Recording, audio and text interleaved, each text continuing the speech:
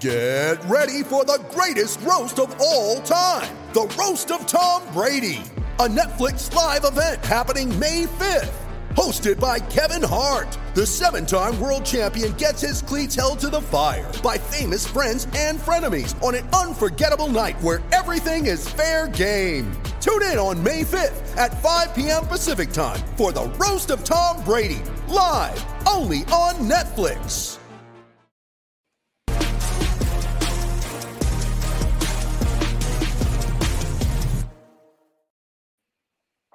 Welcome into episode 229 of the Sources Say podcast, your go-to Kentucky basketball and recruiting podcast on the growing KSR Podcast Network. Sources Say is, as always, presented by our good friends at Justice Dental. Visit one of their two Lexington locations. It's on Blazer Parkway and Wellington Way by scheduling an appointment online at justicedental.com or by calling 859-543-0700. You can even send a text message to one of their friendly team members at the same number to ask a question or make an appointment. Now is a great time to schedule your dental cleaning. Dr. Thompson, Dr. Justice, and their team strive to provide you with good oral health in a comfortable environment. The Justice Dental team looks forward to seeing you soon. I am your host, Jack Pilgrim of Kentucky Sports Radio. Very happy to be joined once again by KSR's own Zach Gagan, who unfortunately was sitting right next to me as we watched whatever the hell that was at Rupp Arena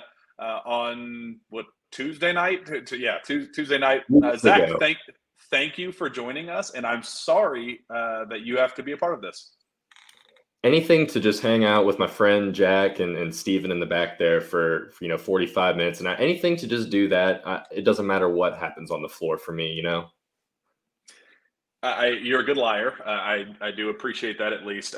Zach, we are contractually obligated to break down this loss, even though I would rather listen to elevator music to hell than relive this game.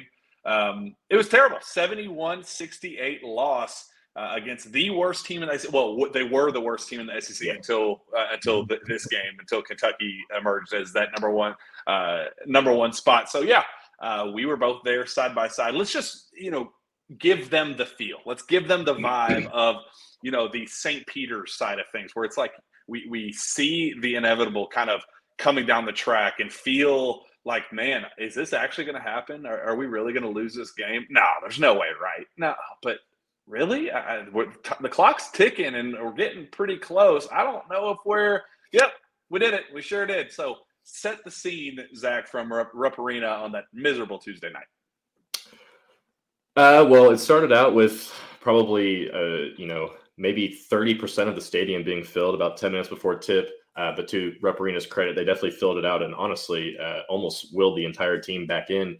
But yeah, as for the actual, once the game got going, it only took a couple of South Carolina made threes for us to kind of look over and be like, yeah, this might not be Kentucky's night. And it quickly got out to a terrible start. I think it was 15-2, maybe something like that to begin. Was. And then Boo Birds were starting to come out. We heard a couple of those. Obviously, you had the whole Cal to Texas sign thing. For me personally, I don't know how you felt, but kind of it was in the first half initially where I kind of had the feel like, I don't think this is going to happen. South Carolina was just hitting enough tough shots to keep Kentucky at bay. And Kentucky just had, even if some of those shots didn't fall, I feel pretty confident that South Carolina would have found a way to get the offensive rebound and put it back in anyways for a score. It was just that kind of night. Oscar was talking about it. He said the word fight at least 50 times in a 10-minute, and I'm not even kidding, it was 50 times in a 10-minute interview talking about how they needed to show more fight and all that. And it was clear even from where we were standing that the vibes were off. There was some, maybe some, not necessarily yelling or arguing, but some chirping between some of the players and coaches on the bench. Obviously, you had Kaysen's thing where he went out in the game with back spasms, what UK labeled it as. And, he didn't, if he plays and if Jacob Toppin plays, who knows, maybe UK just wins that game easily. But that didn't happen. And this was still a game that UK should have just easily walked out of. But they had to rely on, guys like CJ Frederick and Antonio Reeves getting mid-range jumpers just to keep them in the game. So, yeah, for me personally, it was quick. I felt like this game, especially by halftime, I was convinced that Kentucky was not going to find a way to come back. And when the whole team came out from the locker room and was shooting around and going through the motions, which we've seen a couple of times this year, it just, the sense is you had the St. Peter's vibe, but you had it well before, the inevitable actually happened. Zach, I think for the first time, I saw the chemistry issues and the body language and those types of concerns, dating back to early in the season and just thinking like, man, I just don't know if they just love each other. Like, I just don't get that sense that they're, huge cheerleaders of one another. Damian Collins catches a lob and throws it down, a guy who needs confidence more than just about anybody on the team. And there's not like a rush out to the floor to go pick him up and give him a hug and go, hell yeah, dude. Like, we need that. That's what we need from you. Like, you don't get that sense. And that's been an issue for a while. And, but that's just, maybe that's just not the team. That's maybe that's just not a lot of outspoken guys, whatever. Like, you can kind of chalk that up as a thing. And then you start getting the bad body language. Then you start seeing the chemistry, like you say, that the chirping back and forth and the weird back and forth with the coaching staff and the players, and the side eye from Jacob Toppin to Cal at Missouri, and those types of things. And you're like, something feels a little off here. And then you get last night, where Zach, I think for the first time, it kind of hit me that I just think this locker room is lost. I genuinely do, and I know it's easy to say, oh, well, that's what losing does, and those types of things, but. Zach, I think that team did not have any heart from the opening tip. And I don't know if there's anybody on this team that you can single out as a guy that for certain that the heart is going to come from.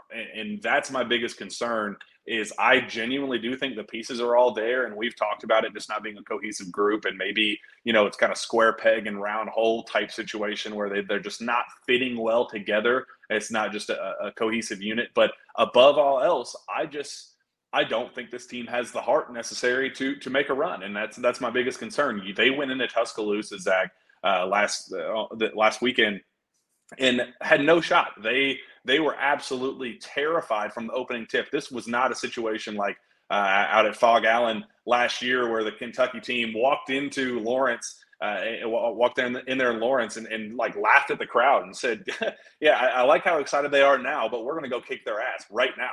And they did. They went out and beat them by 30, and that was kind of the statement win of the season, and that's where everything kind of kept trekking forward for that team. This team went into Tuscaloosa. Well, first it started, Gonzaga got run out the gym there. The neutral site games, that was, those were what they were. But then the next, true road game at Missouri, the first kind of like, okay, well, it's SEC schedule's back. We'll be able to figure something out and all that. And they get run off the floor there.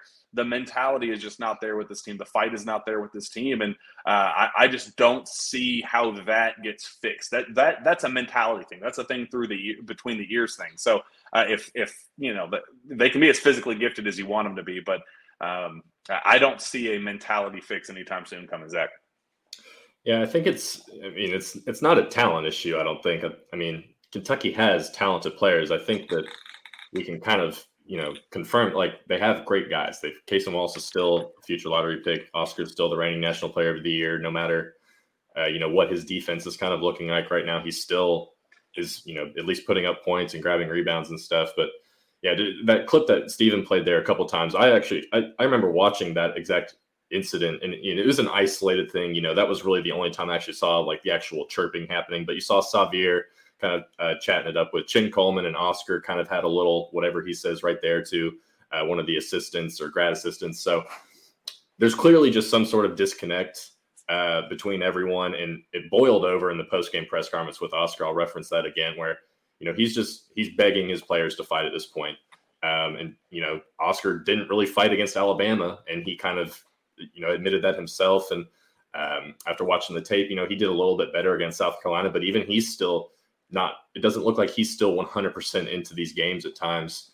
So I don't know if you're about to inject. And I want to, I do want to reference that, because Oscar, I think, is the last person right now who needs to be stepping up and saying things like, my teammates aren't fighting. If they're not fighting, then we need to put the walk-ons in and things like that. That's something you do against St. Peter's, where you have 30 and 16, and you're like, dude, I am I am dying over here. Can somebody, for the love of God, help me? Because I am alone. I'm on an island by myself right now, trying to will this team to win, and nobody is there with me. Put in the walk-ons. I don't care. I'll play with Brendan Canada, Kareem Watkins, Walker Horn, and Grant Darbyshire as the 4 perimeter guys while I'm down low. I don't care. Just put somebody in that's going to fight and play winning basketball like me. That's not the case. Oscar Tshiebwe right now is getting played off the floor on both ends. Right now, the blueprint is out. First, it was Mick Cronin at UCLA who kind of created the blueprint and said, we know what his biggest struggles are offensively. Why don't we just attack those? And that's where people were kind of like, oh, he struggles at this, and this. We've talked about that extensively till we're blue in the face, what his offensive struggles are. With the balls in his hands and how it hurts with shot clock situations and things like that. We don't need to dive into that. And then this past week down in Tuscaloosa, Nate Oates absolutely calls him out and says, we saw some stuff on film where we said, he is really, really bad defending ball screens. We could get him in pick and roll situations and absolutely cook him. And that's exactly how it unfolded. So you had Nate Oates attacking him with what the blueprint that this hook 'em horns was definitely not on purpose, by the way. But that's definitely something to discuss down the road. But we had, Nate Oates attacking what Mick Cronin kind of solved and exposed offensively. And then defensively, he said, this film shows that he's terrible defending ball screens and in the pick and roll. Let's attack that. And it was Oscar's worst game as a Wildcat by far. Nothing has ever come close to that. And then you have South Carolina head coach Lamont Paris, who first-year head coach.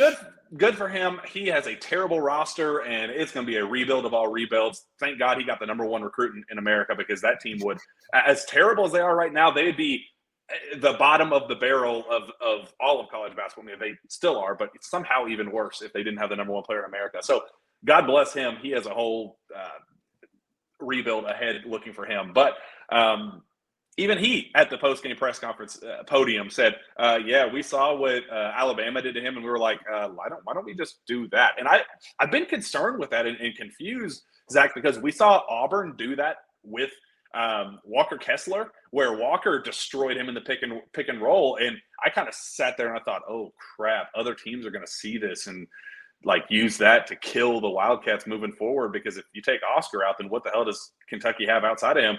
That was my biggest concern, and nobody really capitalized on that to close out the season. So I was like, maybe they did, but then here comes Nate Oates really capitalizing on that, and now Lamont Paris. So now the blueprint's out, the game plan's out there. You know how to take Oscar Tshiebwe out the game, and now at this point, I'm very concerned if this is such an Oscar-centric team that now that he's getting played off the floor, where the hell do you go? And I really don't think, some people will kind of reference that maybe Oscar's just not as good as he was last year. His numbers are slightly down. He's actually shooting better from the field, I believe. But if we want to talk realistically about it, I don't think Oscar is any different than what he was last year. Everyone is just, like you said, with the Auburn game. That's something that I was looking back at too. The blueprint has always been there for how to beat Oscar. It's just after a year, all these coaches have so much film that they know how to do it now. So it's easy. It's out there. There's enough film out there. And what's even more concerning is that all these coaches know that UK is not going to do anything differently. And it just seems like they're just going to let Oscar kind of sit out there.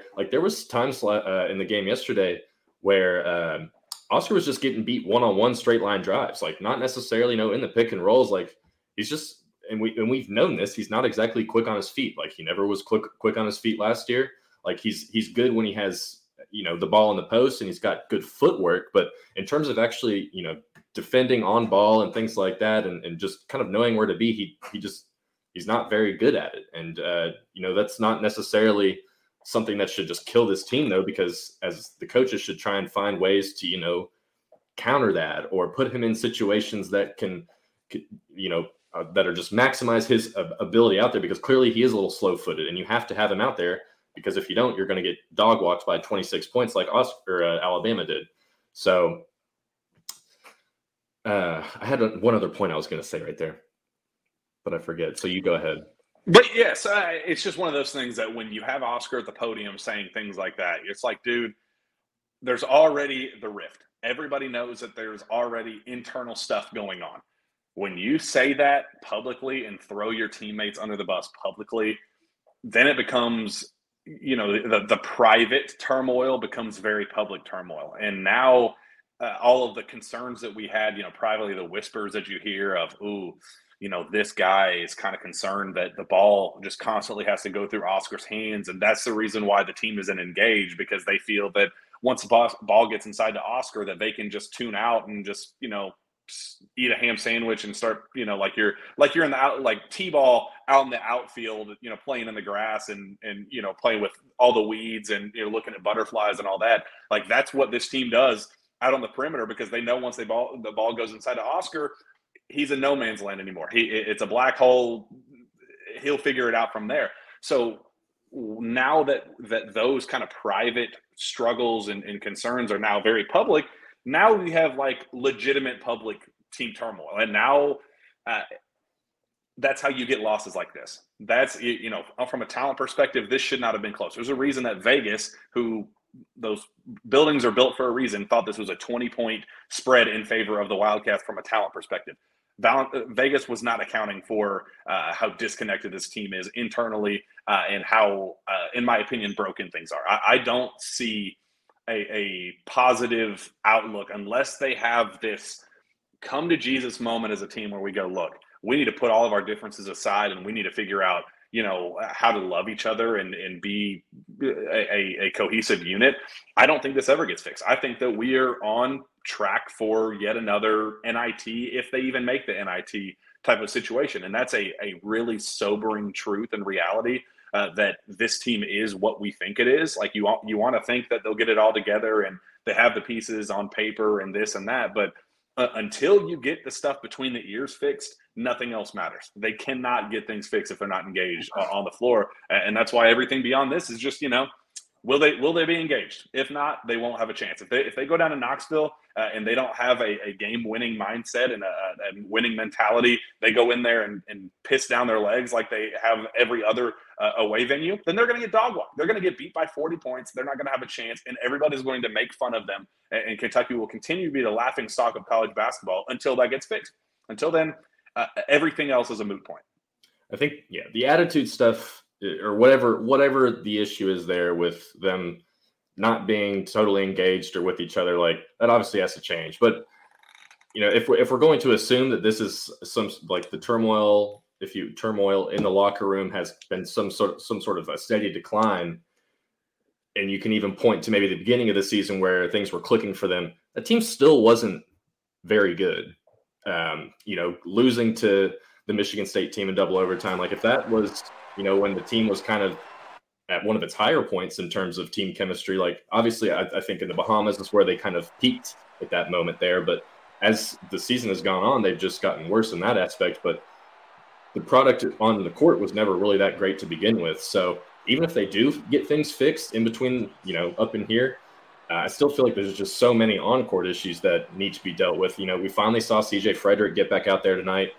They ran a couple of plays for him. He was getting some shots going, but he really hasn't been out there enough either. And it's just, you've got all these guys that still just, it doesn't seem like they fit with what Calipari wants to do or whatever he's trying to do out there. So even if they get all this mental stuff fixed, you're still going to be focusing on feeding the ball through Oscar. And clearly he's not that great at playmaking from the post. Like, when he gets that second or that third double team coming on him, he just struggles with the ball. So I don't know how you fix some of those things. Damian Collins just hasn't, produced. He's in an awkward or not an awkward situation, but in a bad situation, obviously, with what's happened to him. So it's hard to expect stuff out of him. And then you've got all these little minor injuries and things like that.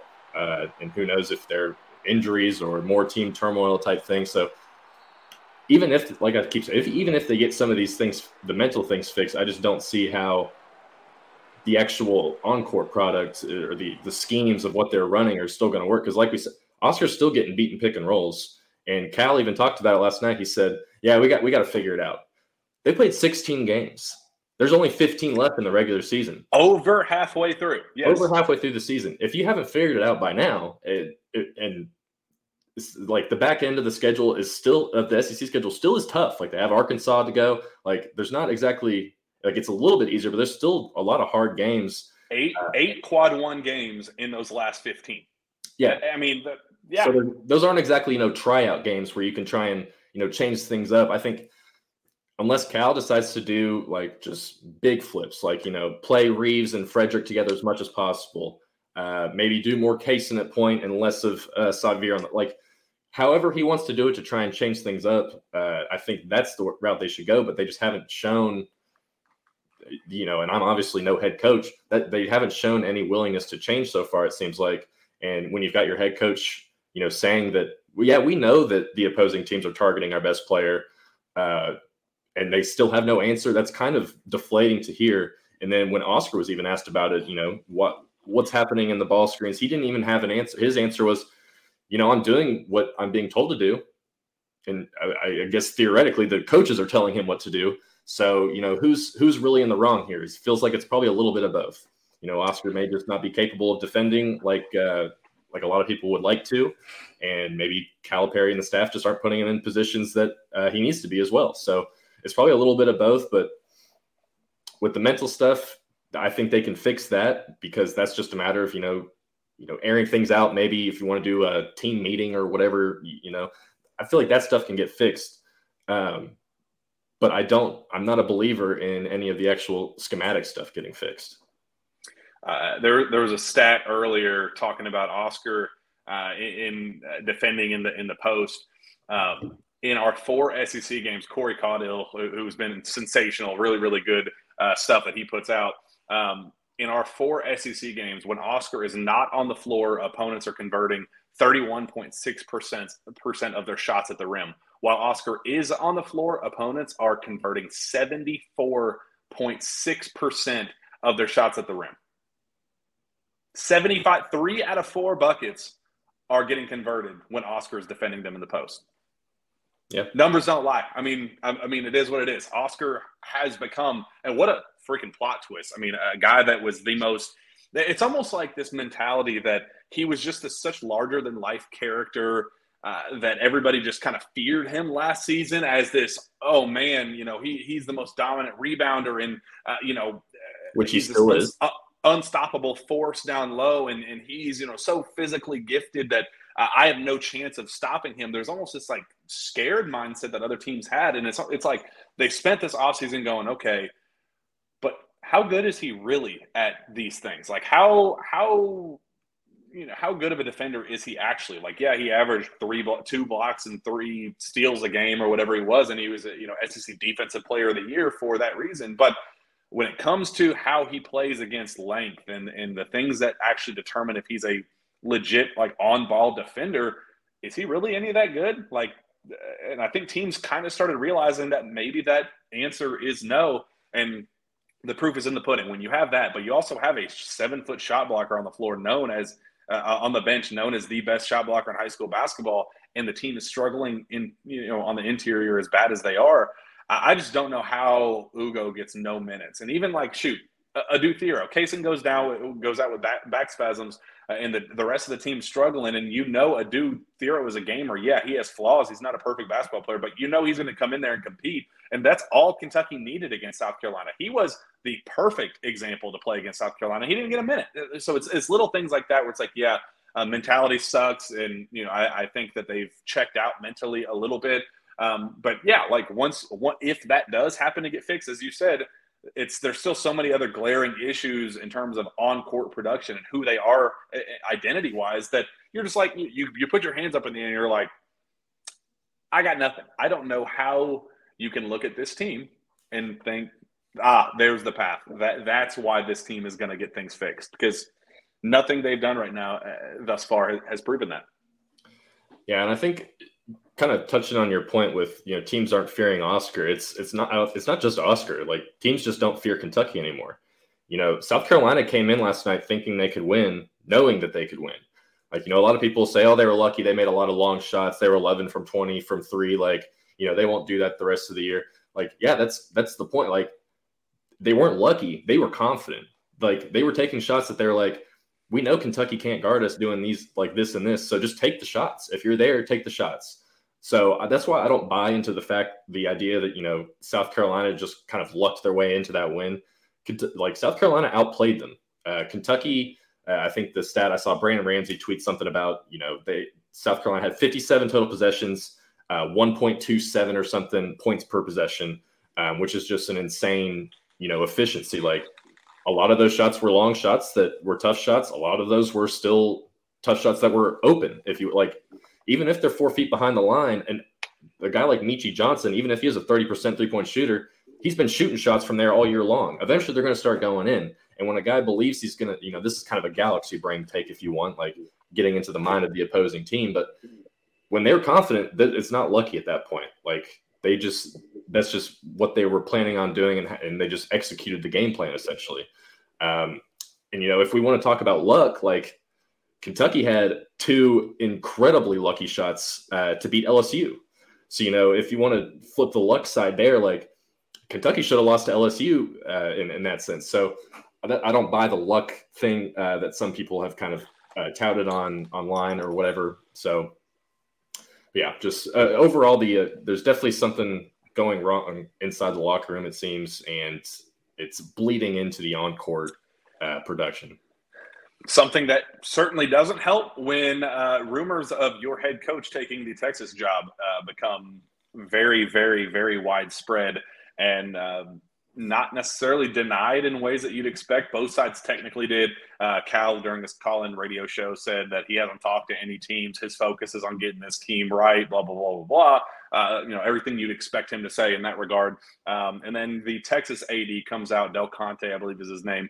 He comes out and says almost the exact same thing, says, we have not talked to anybody right now. Our focus is on the interim coach and making sure he's in position to succeed long-term and making sure that this team is where it needs to be. So both sides deny it, but very credible report from Travis Branham. He's my guy. He's as knowledgeable and inside, knows the inside look of college basketball better than just about anybody I know. So I trust his word when he does say that conversations have happened through back channels. Not Travis, Zach, I'm starting to it's at least a conversation that we need to start having and a reality, whether you agree with it, whether you think it needs to happen right away, whatever. The end of Cal's time here, it's a conversation that needs to happen. He's not going to be here forever, even if it is the rest of this season, next season, however many past that. It's a reality that we need to face. And this is about as, big of a reality as we need to, this for the first time, I think, Zach, I feel like this is plausible. And, just your take on what, those rumors overall and just what it could mean for the program moving forward.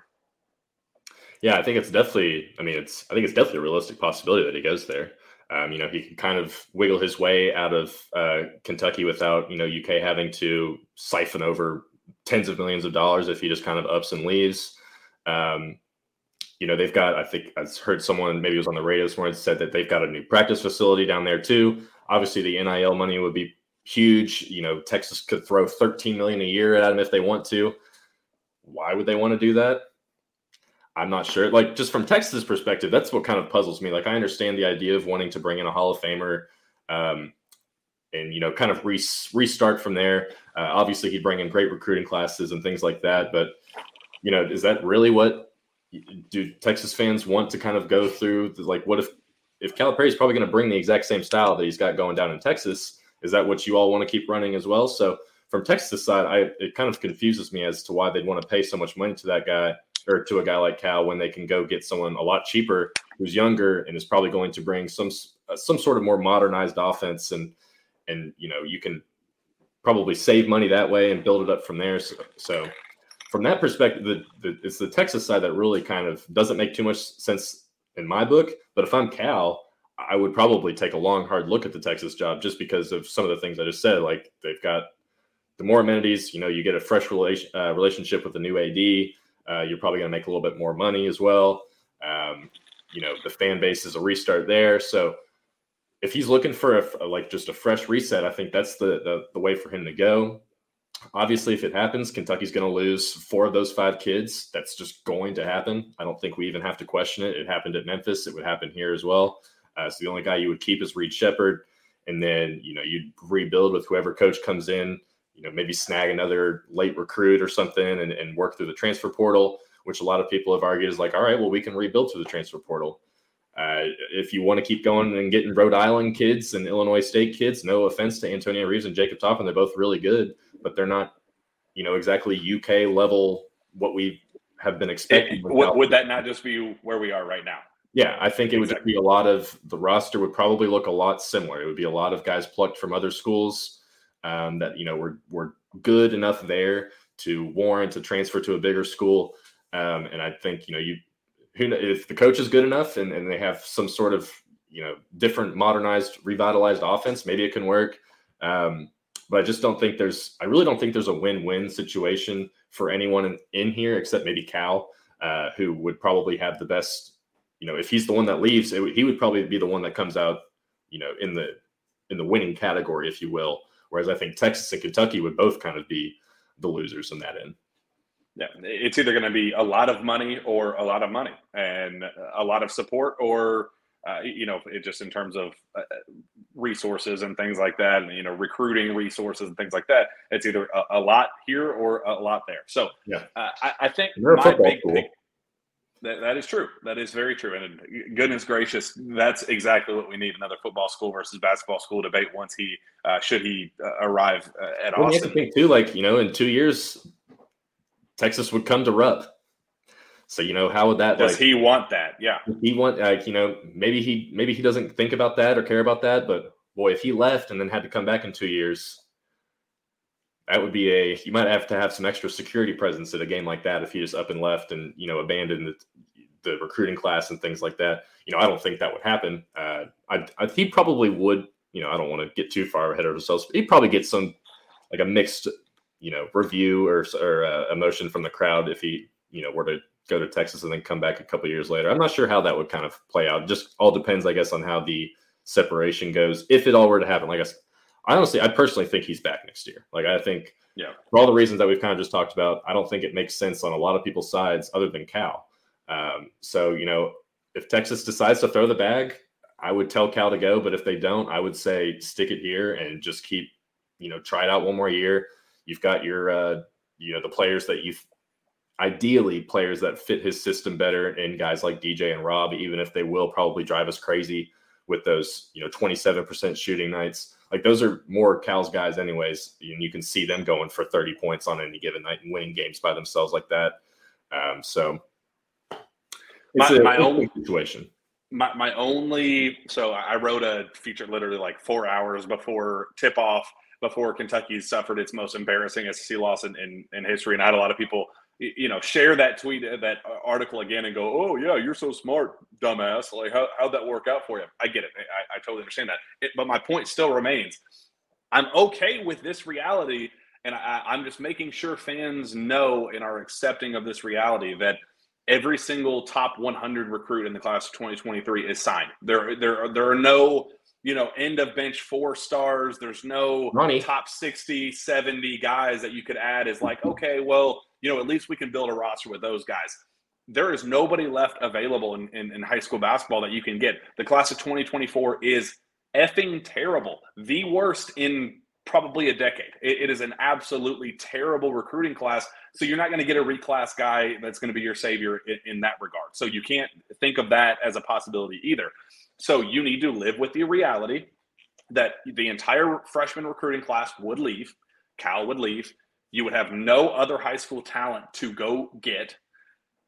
And then your entire roster would be depleted, and you would have to go hit the transfer portal to fill every single scholarship player that you have outside of Reed Sheppard. Is that a reality that are you comfortable being Kenny Payne at Louisville? It doesn't matter if you bring in the ghost of Red Auerbach. I don't care if you don't have the pieces capable of putting together a contender, then it doesn't matter who your coach is. That would be the reality that Kentucky would face. It would be at least a 1-year rebuild, and then I still wouldn't be convinced that things would just be fixed right away. Are you comfortable being the laughing stock of college basketball 2 years in a row? Are you comfortable with a Kenny Payne at Louisville reality where you have to accept that this year is what it is? We're absolute trash again, after being trash this year, being trash again next year, and then hoping that Jay Wright or Nate Oates or whoever, like those guys, say you go get Nate Oates or Eric Musselman, those star talents that they have on their Alabama and Arkansas rosters right now are going pro. So are you comfortable with getting the 8th man at Arkansas or the 7th man at Alabama? Yeah, they just kicked Kentucky's ass. I get that. Not Arkansas very well may do the same thing. But that's not going to build a contender. If those are your top of rotation guys, then that's not going to build a contender.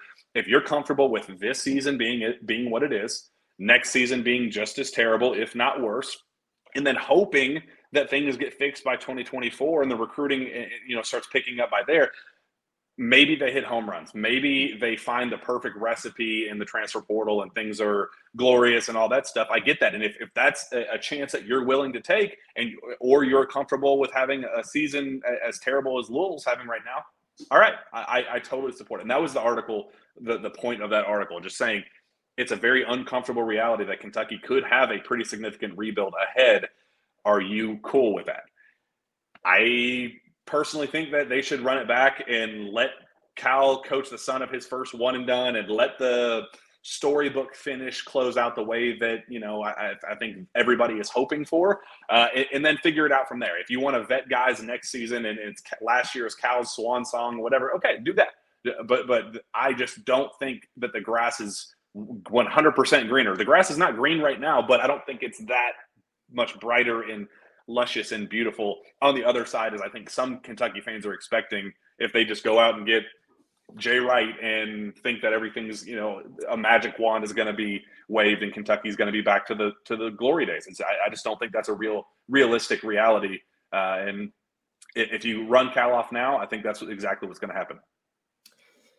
Yeah, I'm not sure UK would ever go into the state that Louisville's in right now, because UK just invest. I get what you're saying. Yeah, like you're probably not going to have a 2-15 or whatever start here at UK, even if they just all hell breaks loose and things fall apart. Say another 9-16 year, something like that, where you're clearly out of play, out of tournament contention. Whoever they get, even though I just kind of pooped on the Rhode Island and Illinois State type transfers, like if you get the best players from those teams, they're still going to come in and produce, and Kentucky will win ball games. And there's enough NIL money that they'll get some recruits, unless they go out and hire, or make, what's a former Kentucky, unless they do something dumb like Louisville did. And not to say that, Kenny Payne's a bad coach, but the only reason that Kenny Payne is the coach there is because he played at Louisville. So unless they decide to, go out and get Rajon Rondo and make him the coach, which I think people suggest for reasons I'll never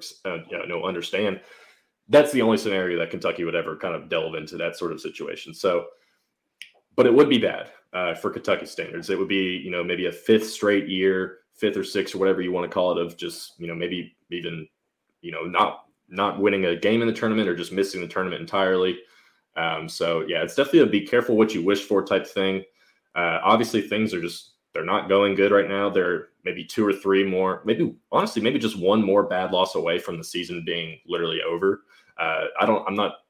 I still think that there's ways that they can bounce back and you pick up a key win here or there over a top 25 team. I think they're going to be right back in the thick of the NCAA tournament race. But right now things are obviously not very good, but I think with the class that Cal has coming in, you're probably going to lose. I would guess you're going to lose guys like Oscar and Xavier and guys like those. So he'll have to hit the portal again and go out and find more guys to kind of fill out those roles. But the point or the backcourt situation is one that he's actually kind of got locked in with Rob and DJ coming in, and even Reed if you want to throw him in there. Although I think he might be more of a year 2 type guy. But yeah, so I think you got to let it play out a little bit still. I don't think you can run a guy like Cal out of town right now. And it'll happen any year with whatever class Cal has. Like whenever he leaves, he's going to take all the guys with him. But I think this is a class that you definitely want him to try and play with. Like I said, the 24 class is really bad. Ian Jackson keeps going on other visits and stuff like that. So who even knows what's going on there with him. But I think you definitely got to give him one more year and then just kind of see where things go from there. Oh, yeah, it's just a reality. Are you comfortable with a reality that could lead to a multi-year rebuild? That's my only question. If you are, and if you're ready for a fresh start, I totally understand that. Like, I'm not even faulting you if that's your mindset. I just don't want you assuming that things are going to be just Kentucky's going to go hire, whoever. I'm not getting Jay Wright. If you go get fill in the blank, Nate Oates, just don't expect things to just be magically better next season and Kentucky going to be a title contender from year one. I just think it's an uncomfortable reality that's a really crappy timing across the board. I don't think that long-term every top 100 recruit in America is going to be signed to open the early signing period. Like, when's the last time we got an Andrew Wiggins or a Julius Randle press conference announcement in the spring? Those type of things. That would be something you'd be okay with, because you could at least have some time, a couple months to, make up some ground and get guys like that, or at least, top 30, top 40 kids, whoever. I don't think that's going to be permanent. I don't think every kid is going to be signing in the early signing period forever. So I just think this is a worst case timing scenario for Kentucky. And I just hope that you could get past all of that and figure it out after next season. And if maybe things get fixed by then, I don't know. I just better be careful what you wish for is all I'm saying. We got to start wrapping this thing up very quickly. Previewing Tennessee, the Volunteers are set to retire Chris Lofton's jersey in Knoxville. Do you have any hope for the Wildcats on the road? That's brilliant trolling from Tennessee. I'll give it to them, honestly. I don't know if I'm sure they did that on purpose, but that's A1 trolling. Like, I got to give it to them, retiring Chris Lofton's jersey, because I feel like Tennessee's going to do a lot of Chris Lofton type shooting, and they might win that game by. I think we're probably in store for another Alabama type situation. A lot of it's going to depend on, is Cason Wallace okay? What's Jacob Toppin's situation? Kentucky has to have those guys. Like, that's still two of their five best players. I'll say two of the best five. You need those guys. Like, you just have to have them out there. They need to be playing at least as close to 100% as you can. And if you get maybe one of those two guys, I still don't see, you have to have them both for this to be a competent game, because let me tell you, they're going to attack Oscar. Tennessee's going to attack Oscar all the time. They're going to keep doing it. So I think one of the biggest things I'm just going to be looking for is, does Kentucky do anything differently? They haven't all year, so I'm not exactly they haven't made wholesale changes at least. So I'm not exactly, privy to believe that they're going to make any big changes heading into this game. I think it's just going to be going back to Oscar. And I haven't done a deep dive on Tennessee, but I don't believe they have a big lob threat guy like Alabama did with the 7-footer. So maybe things might be a little bit easier kind of starting out the game against Tennessee. But ultimately, I really think that their crowd's going to be juiced. They know the situation here. I don't see Kentucky going in and pulling off what they did against Kansas last year. This is just a completely different, situation and team and all that. So Tennessee will probably win by a lot. I think the spread will come out and they'll be maybe a double-digit point favorite. It's not a good situation going into this game. And then you've got Georgia on Tuesday at 9 p.m. Next week in Rupp, which is going to be brutal. Not only to cover, you don't have to feel sorry for us, but just for fans that are going. I'm curious to see exactly how many fans actually show up. So, yeah, I do not have a lot of faith going into this Tennessee game. Yeah, my thing went out. I got a call, but my bad. Can you hear me? Yep. Perfect. All right. Yeah, let's. I am equally as concerned as well. Definitely not overly optimistic about how things unfold down there. Just, again, see it to believe it mode for sure. Let's move on. We will not be in Knoxville. We will actually be at the Hoop Hall Classic in Springfield, Massachusetts. Very excited for that. Zach, what are you excited to see up there? And is there a recruit or two that you're excited to see? Well, 4 of UK's 5 signees, current signees, I guess we should start prefacing like that, with this whole Texas thing, but current signees are going to be up there. The only one that won't be there is Rob because of his OTE stuff. So even Reed will be up there with his very injured North Laurel team. I don't think that's going to end up going well for them. Sure won't. Because they're missing a lot of their secondary players that Reed really needs. And he's kind of just playing with a bunch of, regular high school players right now. So that'll be interesting. But, DJ and Aaron, they'll be playing up there as well. You'll have Justin Edwards playing. We'll get I have the list right here. There's a couple of different 24 kids that'll be there. Like, you've got Ian Jackson will be there. Boogie Fland, who's a guy who's been, it feels like, just shooting up the recruiting rankings of late. Those are both, two really big guard prospects that Kentucky's been on, and we've been able to watch them already as well. So it'd be nice to get to see them again, because it's been probably since Peach Jam, I guess, since we've really had a real good look at a lot of these kids. So like with Ian Jackson and it looks like True Washington's going to be there too. Shout out to Ty Ty.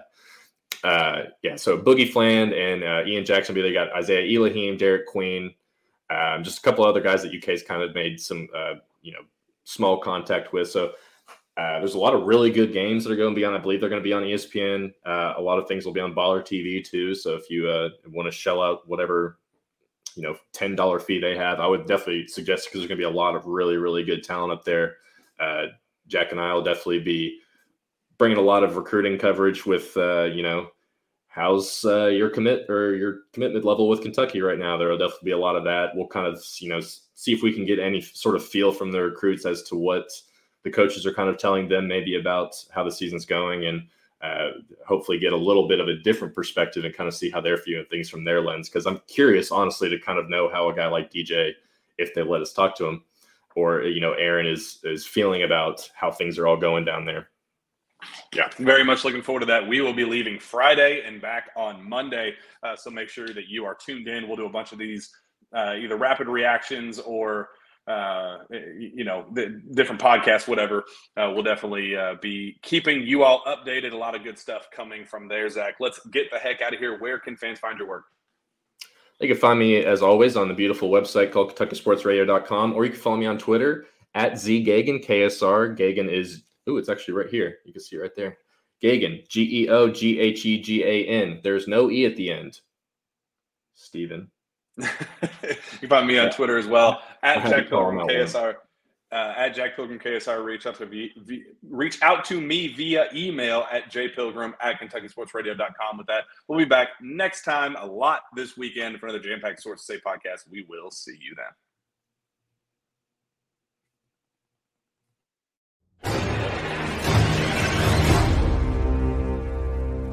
Hey guys, it is Ryan. I'm not sure if you know this about me, but I'm a bit of a fun fanatic when I can. I like to work, but I like fun too. It's a thing. And now the truth is out there. I can tell you about my favorite place to have fun. Chumba Casino. They have hundreds of social casino style games to choose from, with new games released each week. You can play for free anytime, anywhere. And each day brings a new chance to collect daily bonuses. So join me in the fun. Sign up now at ChumbaCasino.com. No purchase necessary. VGW Group. Void where prohibited by law. See terms and conditions. 18+.